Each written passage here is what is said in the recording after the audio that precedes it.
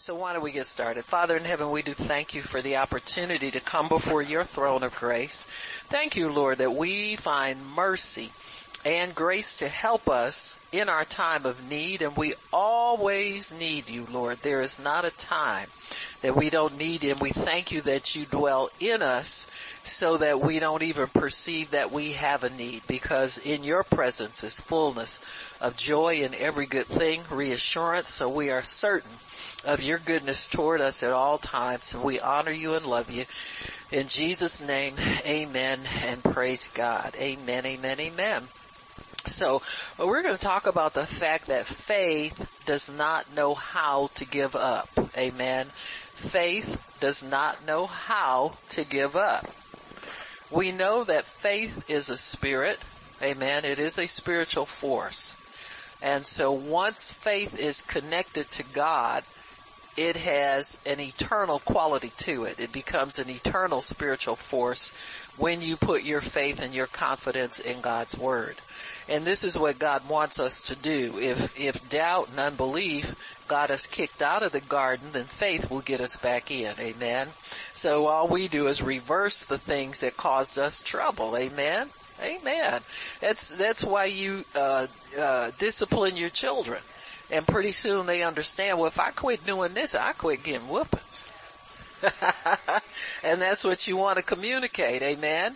And so we communicate that, or God communicates that to us with our faith, and we communicate that to God with believing in His Word.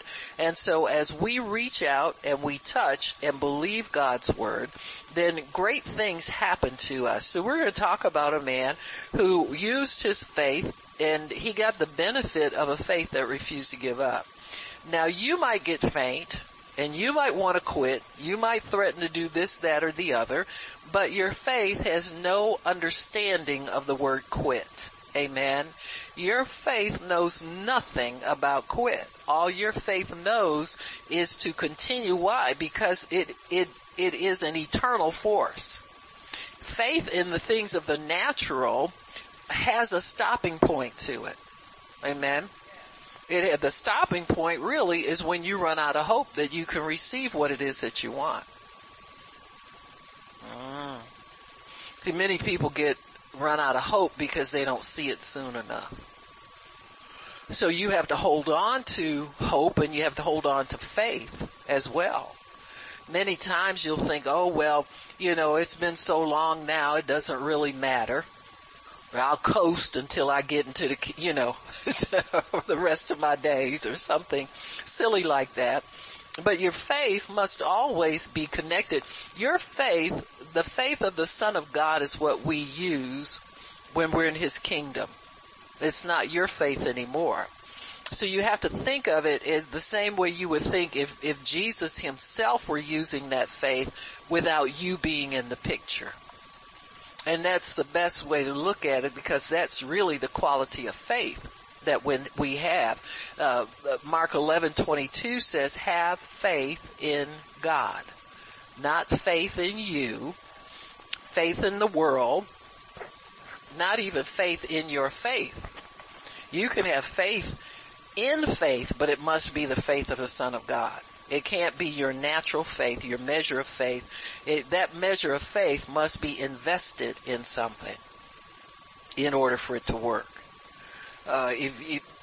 James says faith without works is dead because it's by itself. So it has to be connected to something, and it has to be triggered. Faith is like a bullet. You put the bullet into the chamber of the gun, but you got to pull the trigger to get the benefits of the bullet. And so faith is that way. It's got to be put to work, either through believing, confessing, attaching it to the Word, attaching it to something you hope for, attaching it to something real. People who don't put their faith to work tend to lose interest in the things of God very quickly. See, many times people, sometimes people get to the point they come to church just out of habit. They just come. I mean, that's better than not coming. You understand what I'm saying?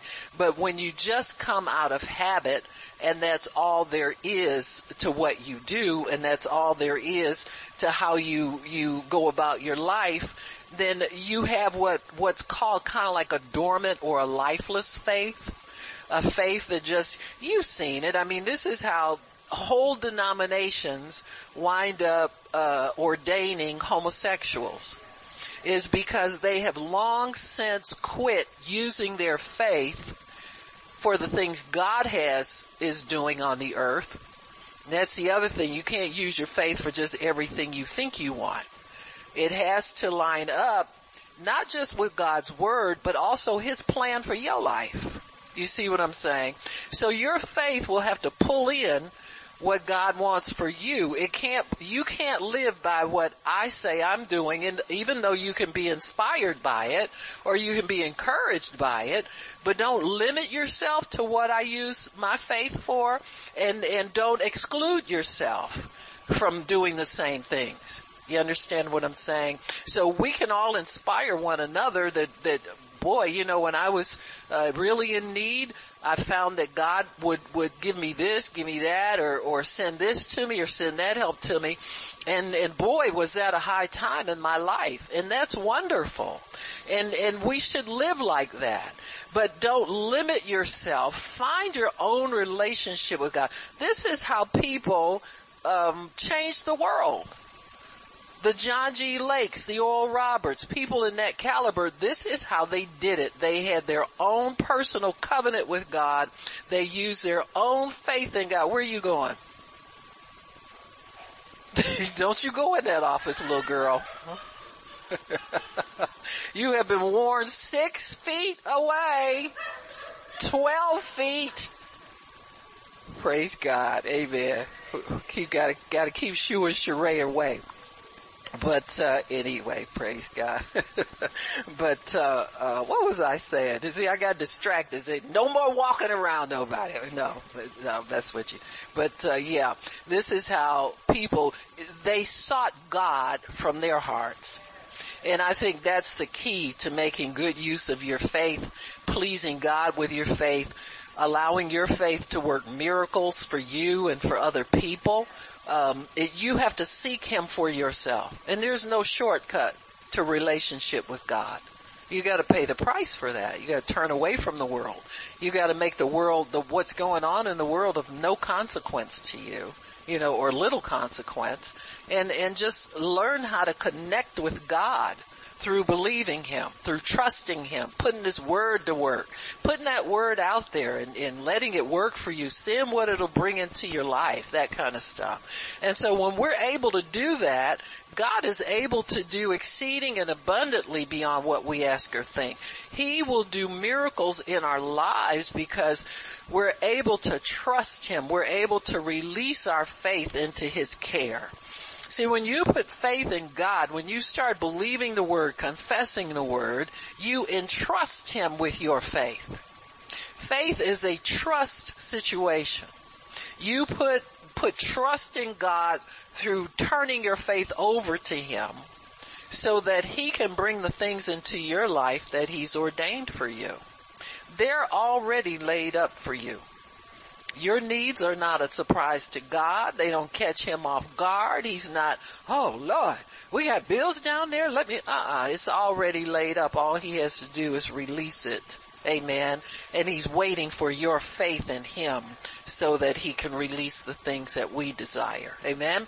And so many times, you know, things we desire may be new to us. We may think, well, I didn't know I'd need to pray for that, or I didn't know that would be an issue. And so that's when we have to add some things to our faith. You have to have knowledge to your faith, you know, and understanding what it is that God desires for your life. When God began to talk to me about ministry, I just thought, well, okay, you know, whatever you say, God. I didn't know we'd have to believe God for a building, not for people. but for vehicles, because our ministry was not normal in the sense that you just came to a building, went home, came to a building, went home. No, I had to get people on a bus. I had to get them in vehicles. We had to move to where God says have the meeting and move back again. Well, we got accustomed to that over the years, but I'm going to tell you, it was tough at first trying to say, no, God, I can't believe you for a stable building. I'm going to believe you for a bus to hold all of these people. But God showed me that was laid up for us as a ministry, and that we had to do it in order to be obedient to what he called us to do. We could be like everybody else, but we're not called to be like that. You see what I'm saying? I mean, there may come a time we all have to get off the road some or a little bit, or I don't know what's going to happen. But until that time comes, we've still got to find vehicles to take people, to get them where they're supposed to be, and to allow God to have his way in the earth. It's not about us being who everybody else is. It's not even about us being different, but it's about being obedient to God and putting your faith. Once I said yes to God in ministry, that was the package deal. All of that came with it. Amen. I remember thinking, I said, what does a bus cost? And people start giving me pictures of these $200,000 and all that. I said, y'all got that kind of money somewhere we can get that? You understand what I'm saying? And then a building to house it. So, I mean, these are things that you have to, if I didn't put my faith in God, none of it would happen. You understand what I'm saying? And so these things happen because they're on schedule for us. They're required for us. And it takes faith in God to bring these things to pass. So your faith doesn't know how to quit. Once we got in process of believing God for vehicles, our faith for them has not quit. To the degree that the last buses we received came free. You got me? We paid for the first ones, and we needed to, because we needed to show God we were willing to sacrifice, we were willing to do what we needed to do, we were willing to do all of those things so that we could receive what God had for us. I remember a time there was a prophetess that came, we invited her as a speaker at one of our meetings, and she took them an offering, and she got pledges for about 4 people for $5,000 each, and it came in. Some of it came in that day. And some of the people that couldn't pay the pledge right away contacted me later and said, we really was on our heart to give that money then, we want to give it now, and did that.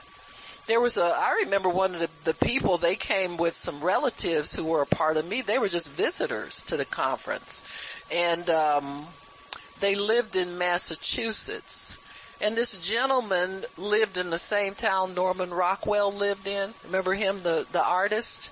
He had posed for some pictures with Norman Rockwell when he was a kid. He'd drawn and he had a Rockwell print, and he was able to sell it and get the money and give it to the ministry. Now, don't tell me God won't provide. You see, when you see God doing stuff like that, your unbelief flies out the window. It's like, well, what am I scared of? You understand what I'm saying? It's like, slap yourself for being so silly.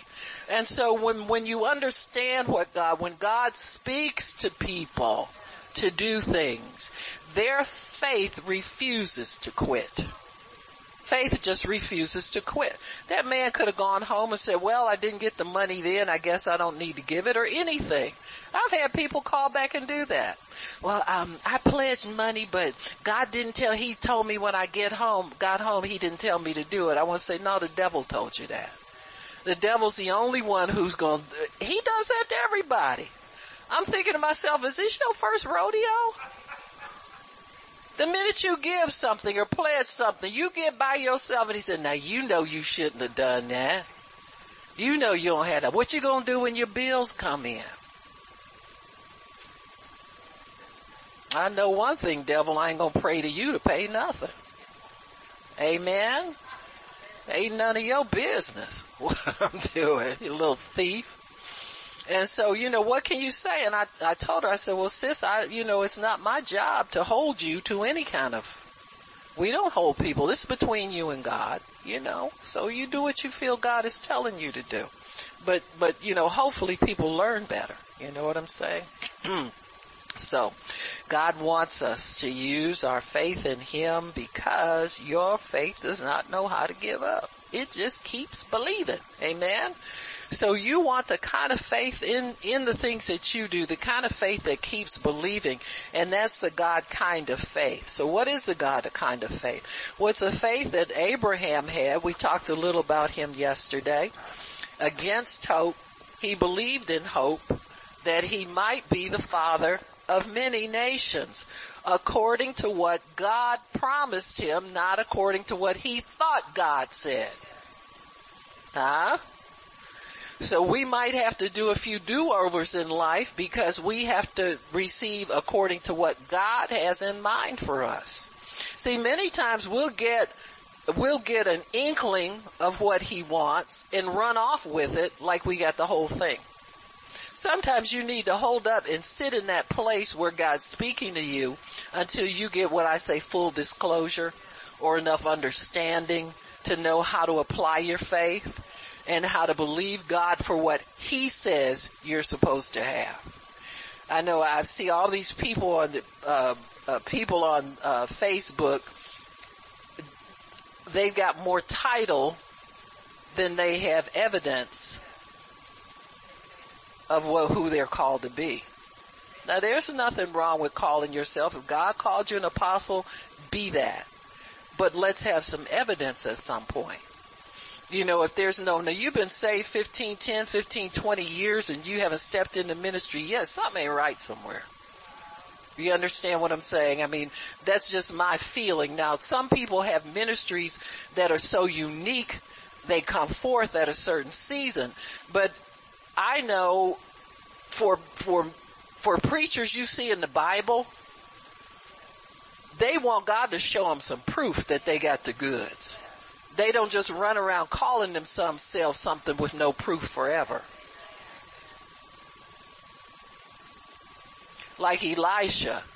He asked for a double portion of Elijah's spirit, and the minute that mantle fell to the ground, he had said, "Where is the God of Elijah? Show me some proof that the power is on my life."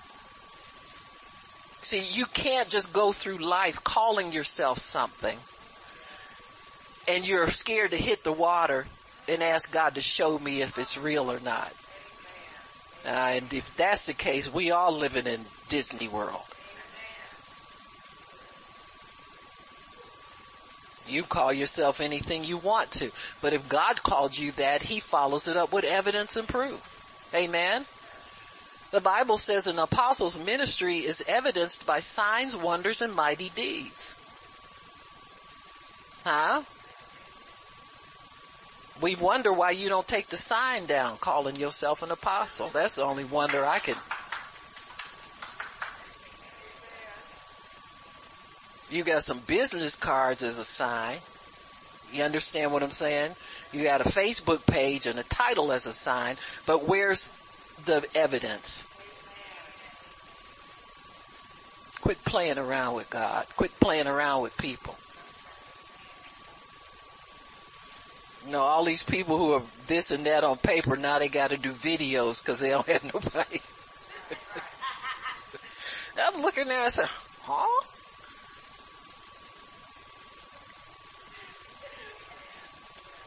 Is that what you call preaching? Huh? And they text real good on there, posting real good on there, and then is that what that brother really preached like? Oh. Just saying. I'm just messing with people today. I don't care. You ought to have too much respect for God. It used to be people had too much respect for God and too much respect for the ministry to play these kind of games. They probably the same people. Who would they call them? Catfish people? We got catfish preachers on.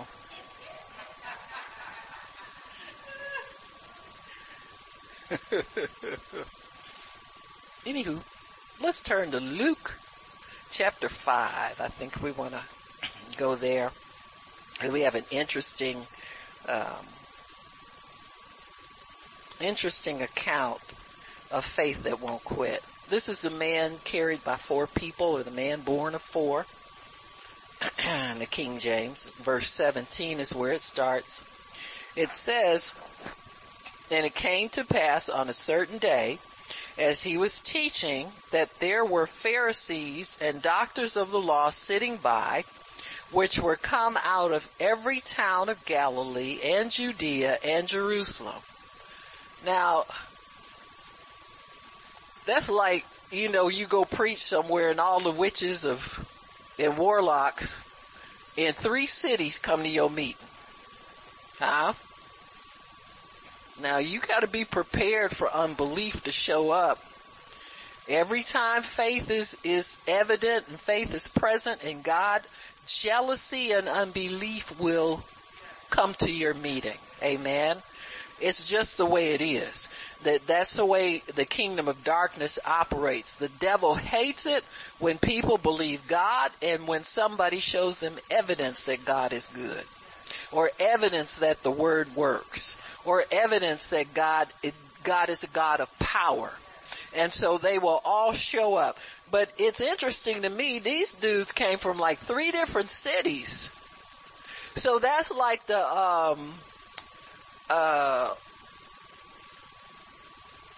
all points bulletin that the police do. Calling all cars, be on the lookout for Jesus meeting. Get over there ASAP. Can't let him do what he wants to do. So let's get over there. And so the devil will call out all of his mean little troops to try and hinder what you're doing. They show up to put doubt in the hearts of people. So they crowd into the meeting. See? So he says, they were come out of every town of Galilee, Judea, and Jerusalem. There's a whole bunch of religious spirits. And the power of God was present to heal them. So even though you got all these religious devils marching in with their unbelief and their questions, and whoever was there to receive outnumbered their unbelief. And this is what you got to know. Was as soon as the devil comes in with his unbelief, the power of faith can capture it and arrest it and render it ineffective and harmless in that meeting. So you got to believe that. Because you're going to get all kind of people coming to meetings. You're going to have all kind of people waiting for the meeting to be over. They love it when we say the meeting is closed and we close the altar. And then that's when the religious devils come out of the woodworks and want to go prophesy to people. When Benny Hinn would have his meetings, there was more people at the end of the meeting wanting to learn how to minister. There's always somebody wanting to get somebody out of a wheelchair, or somebody go lay hands on somebody at one of his meetings. And so we have to make sure, and you know what? It's good to warn people. Because people who will do stuff like that aren't pure in their hearts. Now there's a certain amount of ignorance where people are curious. They want to be used by God. All that kind of stuff is good. But I believe if you really want to be used by God, you need to go a step further and ask God how you're going to be taught and how you're going to be trained so that you can be used properly. You got me? You just don't jump up and start doing things. Doesn't work like that. Any more than if you were wanting to be a doctor, you jump up and go rush in a hospital and start cutting on people. It's the same thing. So just like you don't do it there, you don't do it in God's kingdom, even more so. You mind your little manners. And so they were sitting by it, but the power of God was present to heal them. And behold, men brought in a bed a man which was taken with a palsy, and they sought means to bring him in to lay him before him.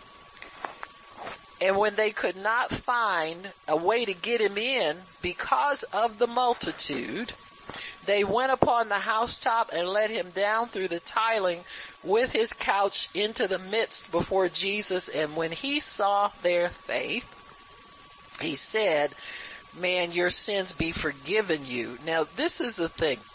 as the word of God is preached, power goes out. So the power, if we preach on healing, the power to heal is present because of the preaching of the word of God. You gotta believe that. Because God confirms his word with signs following. He says, go into all the world and preach the gospel to every creature.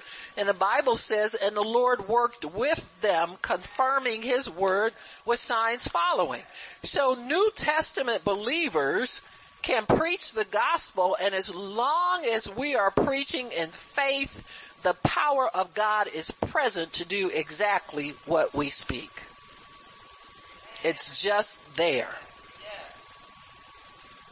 How do you treat that preached word makes all the difference in what you get. Do you mix that word with faith? Now, there are a lot of people who come to church like the Pharisees. They come sit there and want to criticize and critique. They never mix it with their faith.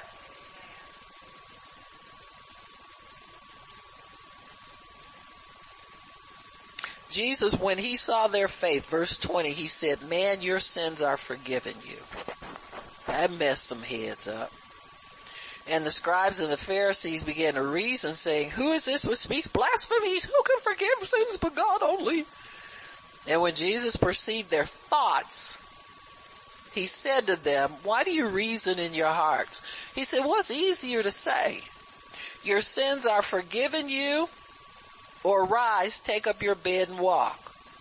He said, but I want you to know that the Son of Man has power on earth to forgive sins. So he looked at just to pacify the religious. He said, well, get up off your bed and walk then.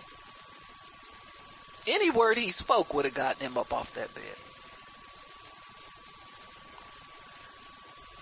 The Pharisees made a big deal about what you did wrong being the reason for why you're sick. So he did that more or less to tantalize them. He knew what they were thinking. So he said, well, why don't I mess some heads up while I get this young man healed? Amen. So he said, well, your sins are forgiven you. Now, remember the young man that was born blind? And they asked, who sinned, him or his parents, that he was born blind?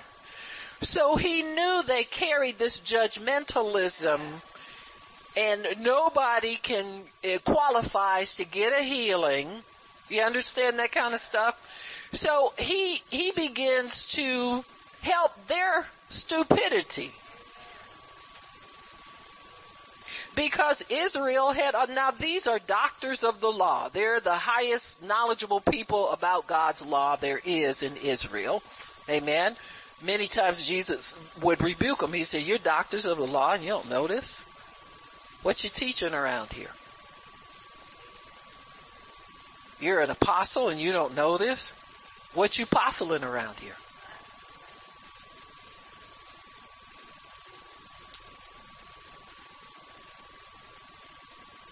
So he messes their heads up a little bit, and he reads their thoughts all the time. He knows, they ain't about nothing. Criticism. But they were so convinced that people who sinned could not receive healing that they never offered a way of repentance for those people. I know James 5:14 messed their heads up. Because it says if call for the elders of the church, and if you've committed any sins, they're forgiven. I'm sure that was thrown in for the religious. You understand what I'm saying? If God tells you you're healed, it's automatic your sins are forgiven. You understand what I'm saying? If you got faith to be healed, your sins must be forgiven. Because faith is righteousness as far as God is concerned. So what you've done is you've quit believing what you've been believing, and now you believe God, and He counts it to you for righteousness. Now that doesn't mean you don't repent and you don't confess. You understand what I'm saying? But James says it's a package deal. In case any of y'all think that person on their deathbed cannot be forgiven and get healed, this covers it. Amen. So he added that in for the judgmental people who always want to tell you you're sick because you did something wrong and it's unforgivable. You got me?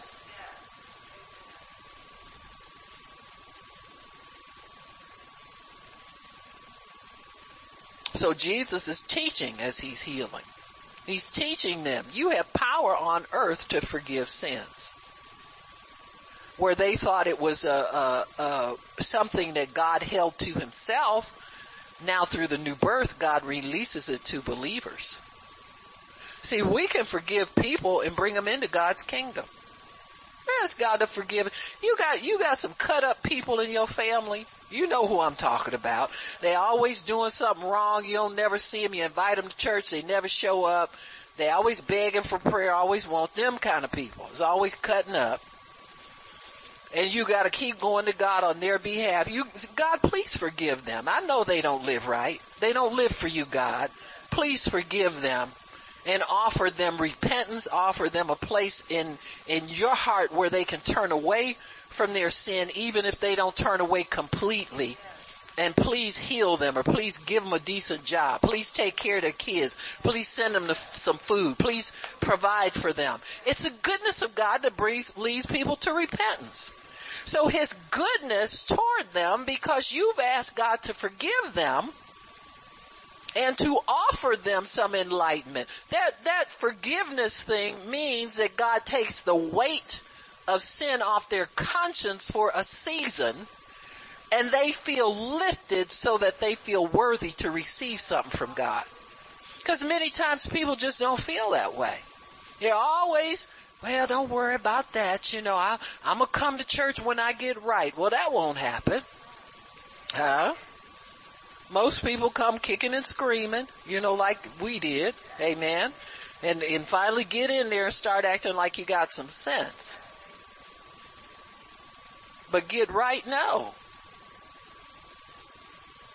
So Jesus had called this meeting and he's teaching. So anybody that wanted to, anyone that heard the call could show up at a Jesus meeting. As usual, it's a mixed crowd. Pharisees, experts in the Jewish law, doctors of the law, they were all gathered in one place. There was faith to be healed in that place because Jesus' word always has faith on it. So he is preaching about healing, no doubt. So the meeting follows a familiar pattern that Jesus set. He taught, preached, and healed. You must teach and preach for the healing to be effective. Now, that's as a general rule. There may be times when the gifts of healing are in operation and nobody knows how, when, what, where they're going to work. You got me? Gifts are unpredictable, but they're available. And so there are many times where you'll feel the unction to pray for somebody, or the unction to lay hands on somebody, and a gift of healing will show up. And with some people, it can operate with pretty good regularity. You got me? Just does. Now, there are people now, I know some other teachers disagree with that, but there are some individuals that can pretty much get everybody that has a certain ailment fixed. Amen? And that's by gift. So that gift operates really in the absence of preaching and teaching on healing, the word. I'll give you an example. I was walking in a supermarket. I was always in Myers because that's where we switch off when I go to Toledo and Cleveland. And we would drop me off at Myers. I'd wait for the next person, or I'd go in the supermarket. A lot of times I use that as an opportunity to do my shopping. Amen. And I'm walking around Myers, and there's a man, this man walked past me, and just out of nowhere he told me that he had hurt his back. He said, my back is really paining me. I hurt my back. And so the Lord said, don't walk past him. He said, you stop and pray for him. And said there was no preaching meeting, no teaching meeting, no healing meeting. See, when these things happen, you got to be careful to obey God. Meijer Supermarket is no place to stand on a soapbox and call a meeting. You got me? So you got to know that God has something special for that person. And so I looked around and I said, you want me to pray for you? I said, God wants to heal you. He's going to take that pain away from you like that. That's enough preaching, teaching. You understand what I'm saying? You put faith out there for him. And there was a woman not far from him. I said, is that your wife? He said, yeah, it's her. I said, wife, come here. Come here, wife. I said, your husband said he's got pain. Yeah, he's been complaining about it all day. And so I said, well, I'm going to pray for him. God wants me to pray for him. The pain go away. So I said, put your hand on your husband. Where does it hurt? So she touched him. I put my hand over hers. I said, you feel that heat? She said, yeah. I said, it's the power of God. I said, it's taking the pain out. So we prayed and I commanded to leave. I said, it's gone. He said, yeah, it's gone. So I saw them like 10 minutes later. I went my way, they went theirs, and, you know, that's enough to do sometimes. You don't follow people around questioning them all day long. Come on now. And so he looked at me, he said, still gone? I said, yeah, and it's not coming back either. You understand what I'm saying? So people check themselves. You got me? To make sure what they need is there. So that's a gift. Amen. It just comes because there's a need. God's a God of mercy and compassion, and he'll do stuff like that. Amen. Don't go around following people and looking for God to, you understand? Don't be a stalker. Amen. Just allow these things to happen by the will of God and by the power of God. So the power of God to heal shows up. Power of God shows up to manifest what is preached. Don't call the dog if you want the cat. See, there are a lot of people that don't get people healed because they never preach healing because they're scared to. They're scared to believe God to bring them out of that box and into his will. It's God's will that people be healed. He wants people well. I mean, people in your meeting, he wants well.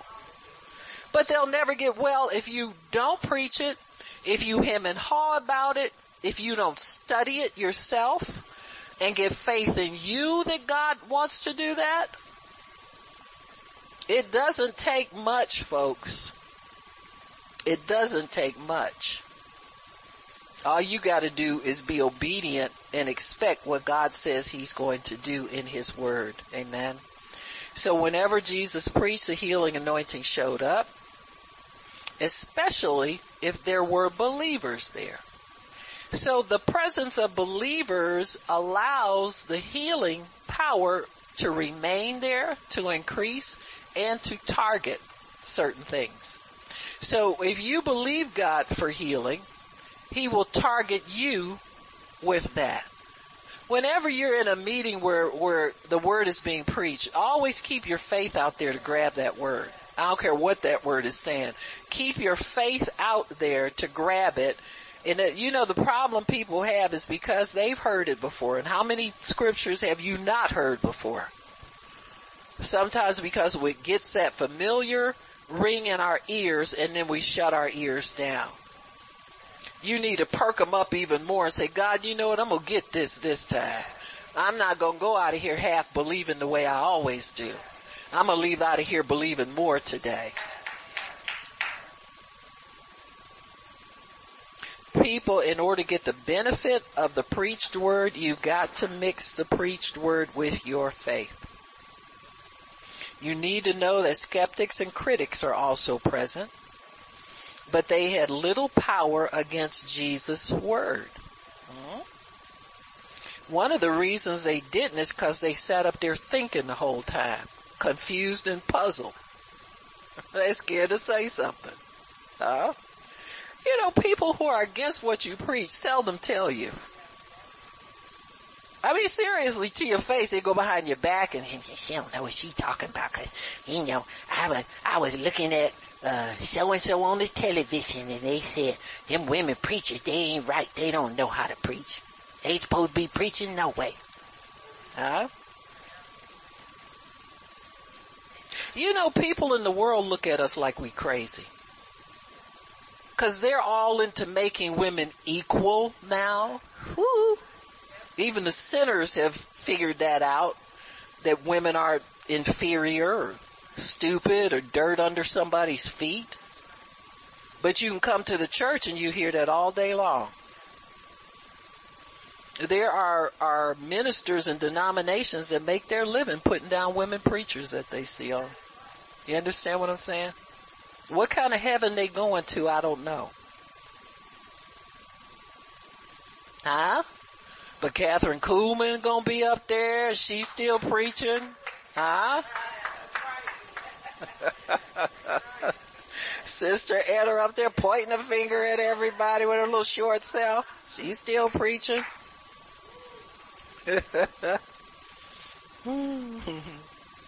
So skeptics and critics are often present, but they had little power against Jesus' words because he didn't let them talk, number one. They just whisper and stay confused on their own. So the people who are present, who believe, always dominate others' unbelief. You can prove that. You take somebody to church with you that's not saved.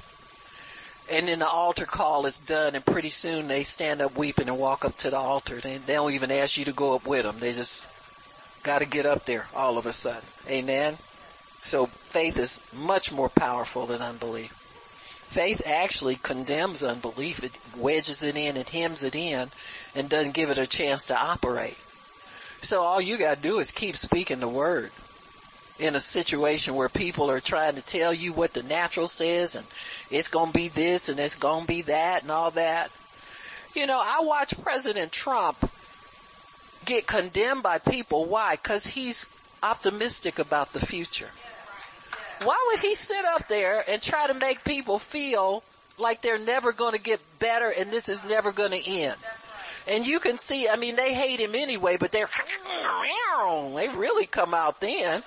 You tell people things are going to get better. You tell them this economy is going to bounce back faster, and they ready to, he's just a liar. He's such a liar. No, it sounds like a lie to you because you don't have faith for things to get better. You'd rather hear gloom and doom. Well, you ain't going to hear no gloom and doom in here, honey. We are not sick. We're not expecting to get sick. We not going to go COVID, Bo Bid, little brother, big brother. None of that stuff. I don't care what they call it. We're not going that way. In Jesus' name. Amen. We have a blood covenant that's paid for us to walk in divine health against, where do you think that scripture, 1,000 will fall at your side and 10,000 at your right hand, but it won't come near you? You look at people in Italy, just be glad you don't live there. I don't know what happened over there, but it's triple bad. Be thankful. You know, this is a time of thanksgiving. This is a time of staying close to God. If nothing else, make yourself stay close to God.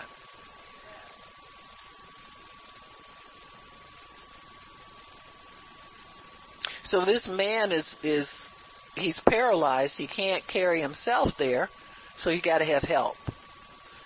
He's got faith, but his faith needs help. Amen. You see people like that in the Word all the time. We know, and many times we're the same way. We know that we can be healed. We want to be healed. There's faith in your heart, but you don't know how to get it from believing to receiving. See, he was believing, but he had no way to get in to receive. He came to the door to get in the meeting, and there were so many religious devils packed up in there.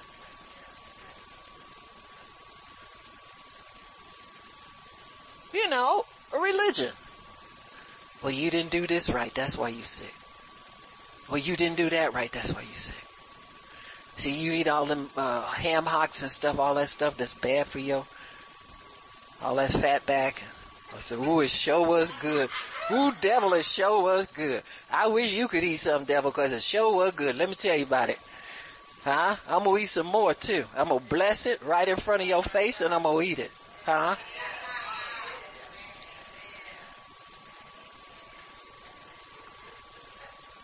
See, you know, your peoples is now. What people you talking about, devil? Huh? Us God people? The kind that can cast you out and make you shut up? That's the kind of people you talking about? See, that runs in your family. You mean the family of God? Healing runs in the family of God. Amen. So there are going to be a lot of things blocking the door to your healing. Huh? If you can't get it one way, God's made many ways for you to get into where He is. Amen. Well, God, I've been confessing the word, keep confessing the word, but I'm going to add something to that. You mean more? Yeah, more. Shut up and quit whining. It's good for you. Huh? Can never have too much of the word. See, we all think we're doing the best we can, don't we? I'm doing enough. You hope. Huh? So everybody's faith needs help. The man at the pool, he thought he was waiting on an angel to trouble the water. But he wasn't.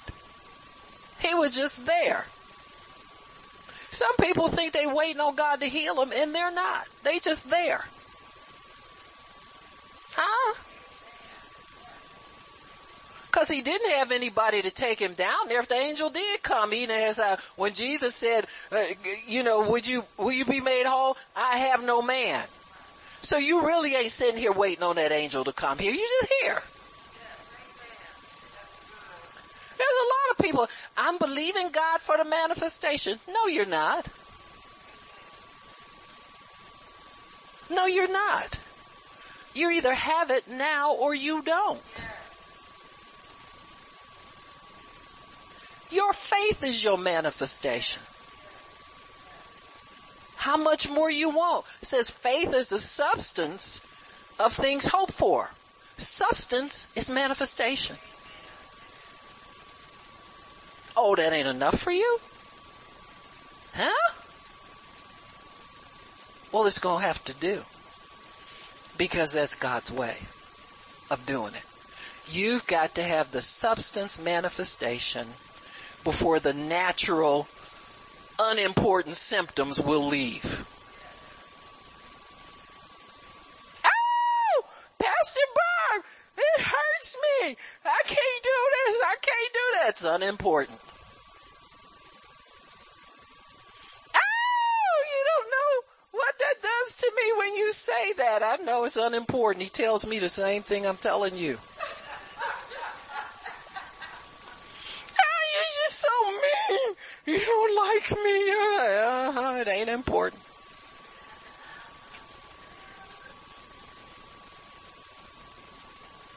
My little friend over there, what do they tell us? Look, she's trying to act like she don't know nobody. What you looking at? I'm talking to you. I said, what do they tell us? It's not how you. It's how you. There you go. Huh? That's how God healed me from a nervous breakdown. Anything you had in the natural was unimportant, irrelevant, and inconsequential to what He's doing. And you got to see it like that. Because if faith is not your focus, you ain't going to get there either. And see, we've made what we don't have more important than what we do have. You got something eternal in you. You got stuff in you that even if you got symptoms, it'll heal somebody else. How's that for messing your little religious head up? Huh? And you sit up there and think, should I pray for him? Yeah, pray for him. Because I tell him to heal even if I'm not. Oh, yeah, do that too. Now, God came to blow people's minds. Are you kidding me? Mess your head straight up. Then behind closed doors, God, how come I can pray for other people and it don't work for me? It's working for you. It's just working different. It's working for you. See, the minute you say it's not working, you lose it. Huh? You got to believe it's working anyway. See, what God's trying to do is get you out of you. You're so concerned about how you feel, yourself, and how I've been like this for... That's all good, but that ain't gonna get you symptom free. Huh? Job whined for 39 chapters. And then one day God said, get up out that bed. You don't even look like yourself. Get up and wash and put some clothes on it. Huh? You ever had anybody do that to you? When I was depressed, I had people do that to me. They said, girl, you don't even look like yourself. What's wrong with you? And then I thought, well, maybe I should get up and get dressed and start acting normal. Once you start acting normal, normal shows up. Well, as normal as I'm going to get.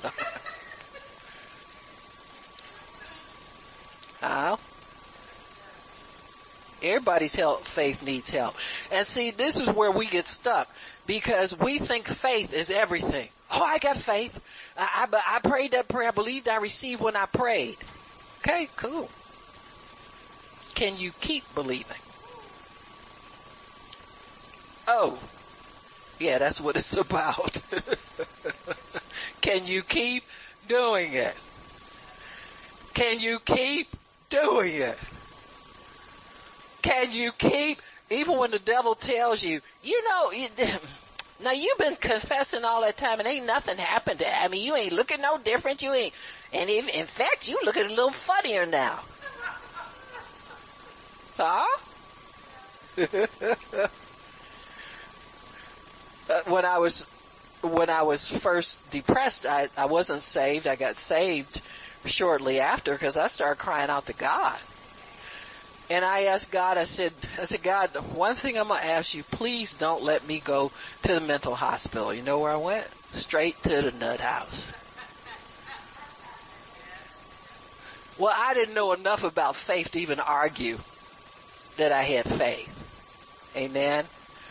But sometimes you're so crazy you have to get in your carnal right mind before you can get in a spiritual mind. You understand? Well, you got to get your carnal mind trained to not make you sicker every day. You understand what I'm saying? Just one day say, devil, I'm crazy enough. I ain't getting no crazier. You understand what I'm saying? We ain't going that route.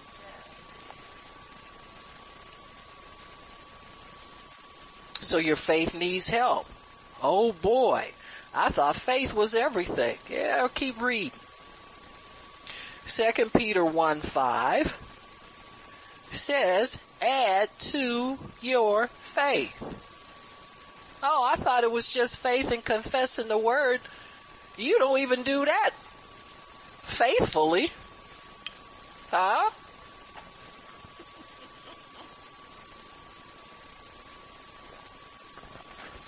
There's such thing in God as what they call devotion. You don't hear that word too much. People think it's something you do. Well, I have my devotions. But no. It's not 5, 10, 15, 20, 30, even, and for you people who walk on water an hour. It's not even that. To be devoted to God means that anything of the world defiles you and you don't want any of it. You don't even have a curiosity. Everything that I have, everything that I am, everything that I own belongs to Him. My time definitely belongs, and my possessions belong to them. I have nothing of my own. I am devoted to God. I'm not afraid to let Him have things in my life that other people tell me, well, you got to have something for yourself. Why? So it can take me to hell? Just a thought. Oh yeah, I know, and this is going to mess some heads up. Me time. Your devotions before God, that's your me time. You pray for me. You meditate on me, because when you meditate the word, that helps you more than anything. That's your me time. Your time in the word is a time for you to increase, for you to excel, for you to make progress, for you to grow, for you to increase in faith. That's your me time. Well, you know what I know? I don't know what you mean. Listen, I joined the gym so many times. Just like all the rest of y'all. The gym people got so slick, they only charge you $10 a month. Huh? And you think, well, that's nothing even if I don't go. That's the first thing that pops in your head. Oh, yeah, it won't hurt me even if I don't go. See, you're not devoted to it. That's why you don't stick with it. You're trying to get devoted to it, but if you serve God, there's always going to be something that comes up. This is while you're being devoted to your physique and your personal trainer and your this and your that, I want you to go by and pray for somebody. No. Oh, God wouldn't do that. He said, my name is jealous. And he would rather cut your little goodies off at the pass before you even get caught up in it than to have to come and rescue you from your own disobedience. So he wants to train us how to be devoted to him.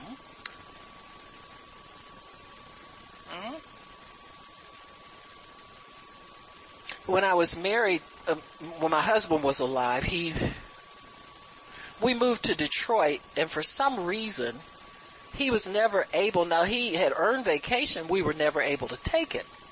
And that was his thing, when vacation time came, we stopped everything, packed up and went somewhere, and I was hiding from the sun most of the time. I burned to a crisp, man, sitting up there on the Mexico somewhere.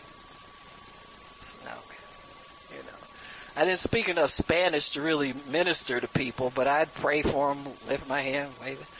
And I remember one day he came home, he said, they're not letting us take vacation anymore. We got to bank it. I said, does that... Don't say bank in front of the girl. Huh? What bank is it, and when can I rob it, is what I want to know. But I began to understand that God did that for purposes of ministry. See, people tell you God first, your family second, ministry third. That's an LIE. You don't get to put things in order. When you say God first, that's the end of the conversation. You don't get the rank stuff. You be rank. That's your little rank self. People got just so much religion around. Man, I'm thinking, and you know what? I haven't taken a vacation since. I don't even think about it. And got vacation property. You understand what I'm saying? Don't do it. Why? I don't have the energy to pack myself up like a pretzel and go somewhere for 3 days and try to convince myself I'm having a good time.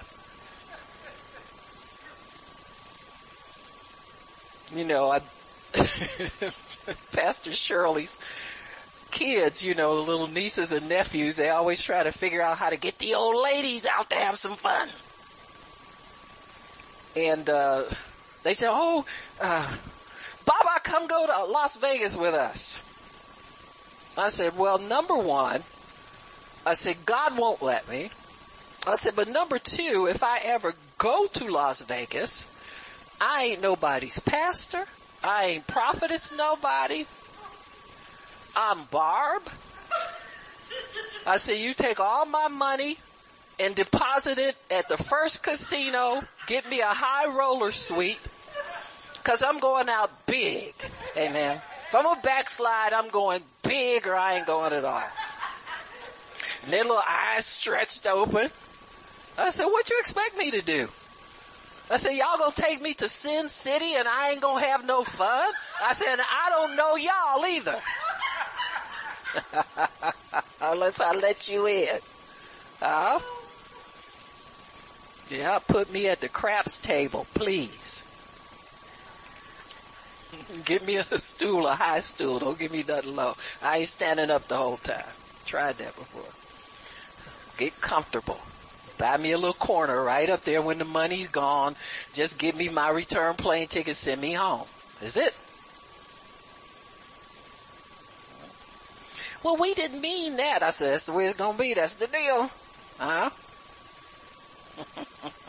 We just go to have a little fun. We don't gamble. Not me.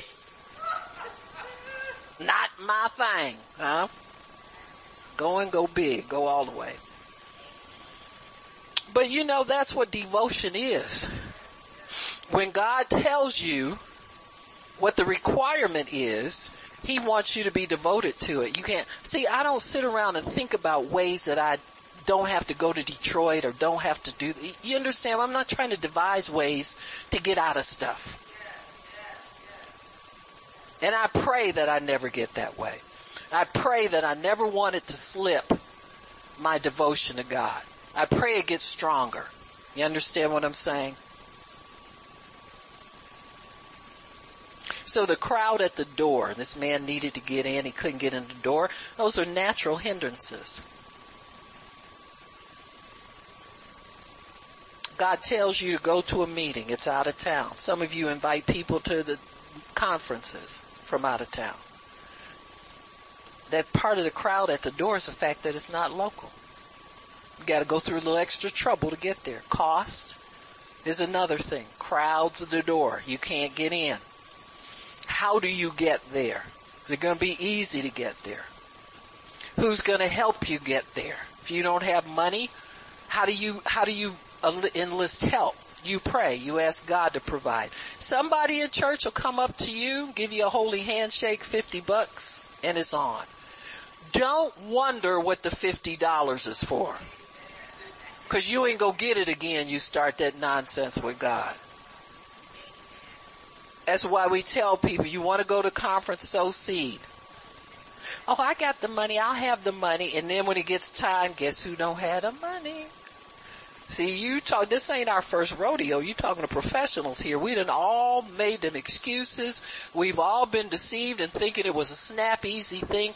It's not hard to get in. It's not easy to get into the door where your blessing is. Hindrances, excuses, lack of finances. The devil mess with your money. I sent a letter to a family, bereaved family, with a check in it across town. And it still isn't gotten there. That was 10 days ago. The devil will try anything he can try and do. And I had the option of asking somebody to take it, and I said, well, I don't want to put them out. That was my mistake. You understand? Sometimes you need to put somebody out to get things done and get them done on time. So you repent. God, I should have done it that way. I know it now. The devil is a liar. So all these natural hindrances are represented by a crowd at the door. They can be overcome with your faith. They mean nothing. You got to use your faith, and the way you can use it to plow through hindrances. Amen? There's always hindrances. Opportunity knocks, but there's a bunch of voices around the door. You can't go in here. Who you think you are? Oh, no, it's too many people in here. I remember Avis's son, Reese, we wanted him to go to Benny Hinn years ago. And one of the ladies in the ministry was sitting with him, and I think we had all come early. You had to get there real early, stand there. They gave bus people preferences and all that kind of stuff. And so she came later with him, and we wanted him to get into the meeting. And so, she told people at the door, they said, well, it's full. We can't let you. She said, we're Benny Hinn's intercessors. And they said, oh, come right on in. Said, who knew? I said, yeah, that's who we are. And we were, we pray for his meeting, but, you just never know what God's going to use to break those barriers open. You have to be willing. You have to be determined not to be turned away. Corporate gifts and corporate faith are very important to healing in a meeting. Each person carrying this man represents a needed element in faith. 2 Peter 1:7 says, add to your faith virtue. That means you don't give up. Virtue is strength. That means that we're not taking no for an answer. We getting this. If it's not today, it'll be today tomorrow. It's going to be today one day. You got me? Knowledge. Jesus heals everybody. You got to know that. Temperance. That means self-control. You got to keep your mind from wandering. You got to keep yourself focused on what it is that you desire. You can't let your mind start telling you it won't happen. Patience. That means that you stretch out for the long haul. God, I'm not in it just for something quick. I'm here for the long haul. Amen. And once it really doesn't matter to you how long it takes, then it won't be long. Amen. It won't be long. As long as it matters, as long as you don't put God on a clock and you gonna watch him, you have to add to that godliness. I don't know about you, but when I need something from God, I'm nice to everybody. I don't have no enemies. I love you. You understand what I'm saying? We all do that. We watch ourselves more closely when we have a need. Amen? Why? Because we know that righteousness speaks volumes in God's kingdom. There's no law against that. So as long as you abide in righteousness, you're legal. Amen? Brotherly kindness. That means go do something for somebody else. Don't be just sitting up there waiting for your little ship to come in. Compassion and love never fails. Amen? Just walk in love toward all men. Sometimes it's hard because if there's some kind of offense that caused your illness or something like that, the enemy will keep reminding you of it. But you keep reminding God, God, I've forgiven that person. I've forgiven myself. Sometimes you got to forgive you. Amen? Whatever you lack in staying power, you will have added to your faith. So faith is weak by itself. In fact, James said it's dead by itself. So you got to bring it to life with certain helpers. You must always add some action to your faith. So they get the man to the meeting. Then the obstacle of people resisting his decision. Amen? Sometimes you got people whispering in your ear. You really think God can do that? Oh, well. Or people say, okay, go on there with your bad self. All the sarcastic naysayers. Or I knew somebody who tried that faith stuff. And it didn't work. No, they didn't try what I got. Because what I got is tried already. See, I'm not trying this, I'm staying with it. Get thee behind me. All these obstacles are there to prevent you from entering in even after you have added to your faith. The Bible says the kingdom allows violence and the violent take it by force. Amen? So what you're doing is you're violently breaking out of darkness and allowing the light of the glorious gospel to shine in on your life. You're doing that you get violent to get what belongs to you. So you're wrestling it back from the devil with your faith. You must break out of the natural realm with all of its limitations and restrictions. So once you put to bed all those lies and excuses and reasons why not, then you come into that clearing where you just believe God. Well, God, thank you. You can heal me this can happen to me at any time. I'm not going to be worried about time. I know it can happen at any time. So one doorway is blocked by people who don't have faith. They'll block your way just because they don't believe. Man, they don't want nobody else to have nothing. So because they don't have anything. Skeptics, bigwigs, all these people can make you feel insignificant, and you may be tempted to shrink back from pursuing your promise. But your faith must always bounce back, and you must be determined to agree with your faith. You're not trying to build up more faith. You're not trying to find more faith. What you are doing is agreeing with the spirit of faith in you that refuses to give up. You have something in you pushing you that reminds you, you got to still do this. You can have this. What's wrong with you today? Huh? That's your spirit man talking to you. Amen? Girl, get up from there and start acting like you know somebody. Act like you got something, even if you don't have anything. Amen? Your faith must bounce back, and you must be determined to overcome each obstacle. Amen? Removing tiles represents the last step in receiving and getting to Jesus and receiving what you are asking for. You get to the point, I'm in the Word, I believe, I've been confessing, when is it happening? But you go right back to it again, amen, because your faith does not quit, amen. There are secret reasons why God does things the way He does, and we have to respect that. God, there's a secret reason why it's not happening on my time schedule. There's a secret reason why you're doing it the way you're doing it. There's a secret reason for that. Amen? If He told us things, we wouldn't believe Him anyway. For real. He give you full disclosure on things and you say, oh, that ain't me. You're not going to do that with me.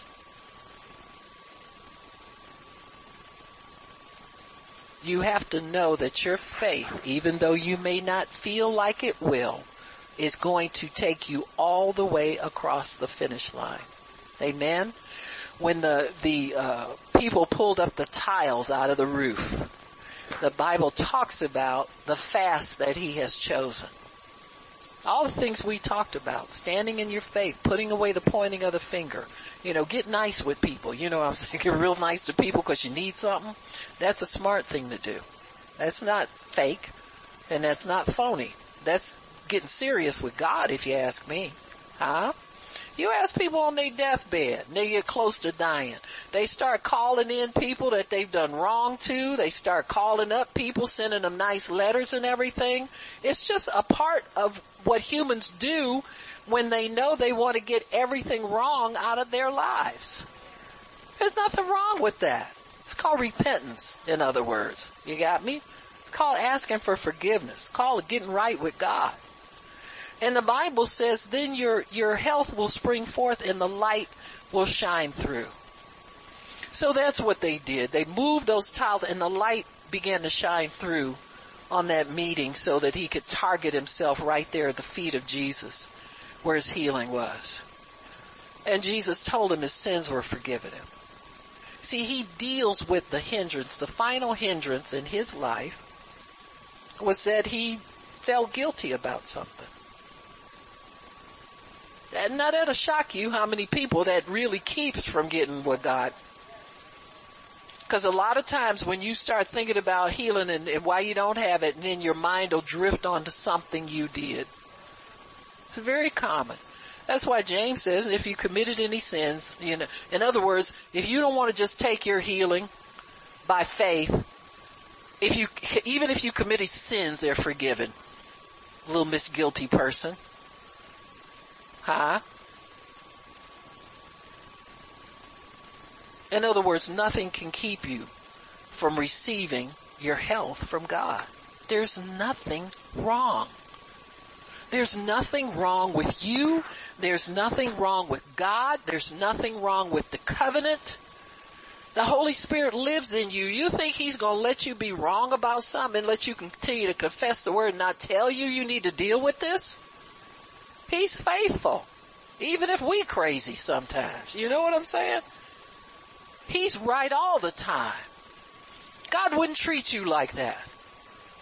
Let you believe Him and then all of a sudden you find out you can't get it because you forgot to you tell Him you're sorry about something. I always say nip it in the bud. Get up in the morning confessing. Get up in the morning repenting. Father, forgive me from yesterday. Man, yesterday was shot. Or yesterday was good, but it could have been better if I'd been more diligent, more devoted. Let's get the slate wiped clean. That's how His mercies are new every morning. New mercies mean He's willing to forgive you from the day before. These people like this blanket gravy forgiveness and go around cutting up. That's why a lot of times people like that don't change much. You see them after being saved 30 years still got the same bad habits they had day one. Because they think, oh, you don't have to do all of that. Yes, you do. I do. And me and you ain't no different. Huh? We all got to go before the throne and plead the blood. Amen? That's your only plea. That's the only thing that will give you access, is that blood covers you, cleanses you, forgives you, restores you, takes away the guilt conscience so that you can go freely to do the works that God's called you to do. The reason Israel couldn't serve God continually is guilt would catch up with them.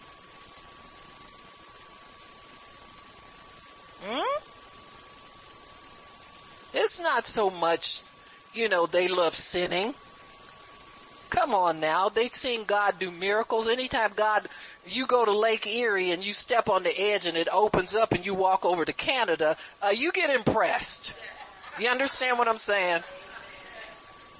You say, I want to serve this God. But when they went to serve Him, if they committed sin, they began to shy away from Him, even though they had the atonement every year. Blood of bulls and goats can't purge your conscience from dead works. So they walked around with a guilty conscience until they had to come back and get purged again. They felt, hallelujah, they set the scapegoat out there and I'm forgiven and all that. But then, oh boy, now I gotta look, oh boy. My kids we just had a brand new calf and the kids love it and I'm looking, I might have to kill you because I'm going to do something bad. Do you understand what I'm saying? You kill Bambi because you don't know how to quit cussing, drinking, and carrying on. So they never could do it. The purpose of the law was to have them end up in frustration and admit, we can't do this. We need something better. So He sent Jesus. And that's what we have. But you can walk around acting crazy with a bad conscience just because you get sloppy on you understand what I'm saying? People who are sloppy livers like that, look for teachings to tell them it's okay not to confess their sins. Because there's a lot of them out there. Then you get to the people like Carlton Pearson who say, why would a holy God send people to hell? I just couldn't believe. He said, and the Bible says the whole world is forgiven, and he wants sinners to be forgiven and don't repent. I won't say the church is screwed up enough like that already. Why are you going to get sinners involved in the game? Can we at least give them a chance to live right? So this thing about the shed blood and applying the shed blood to your life is extremely important to keep the barrier of guilt from keeping you from going in and receiving what God has for you.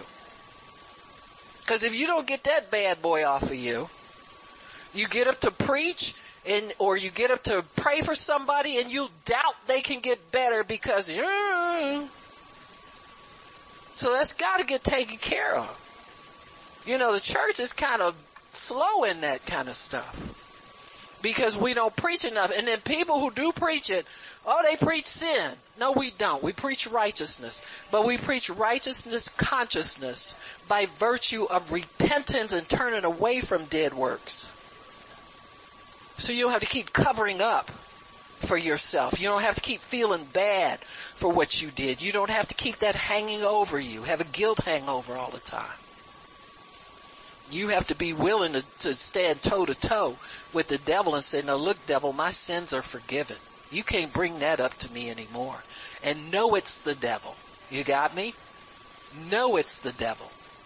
And don't let him come barking at your door anymore with that nonsense. Huh? Yeah, devil, I did, and guess what? Probably do it again.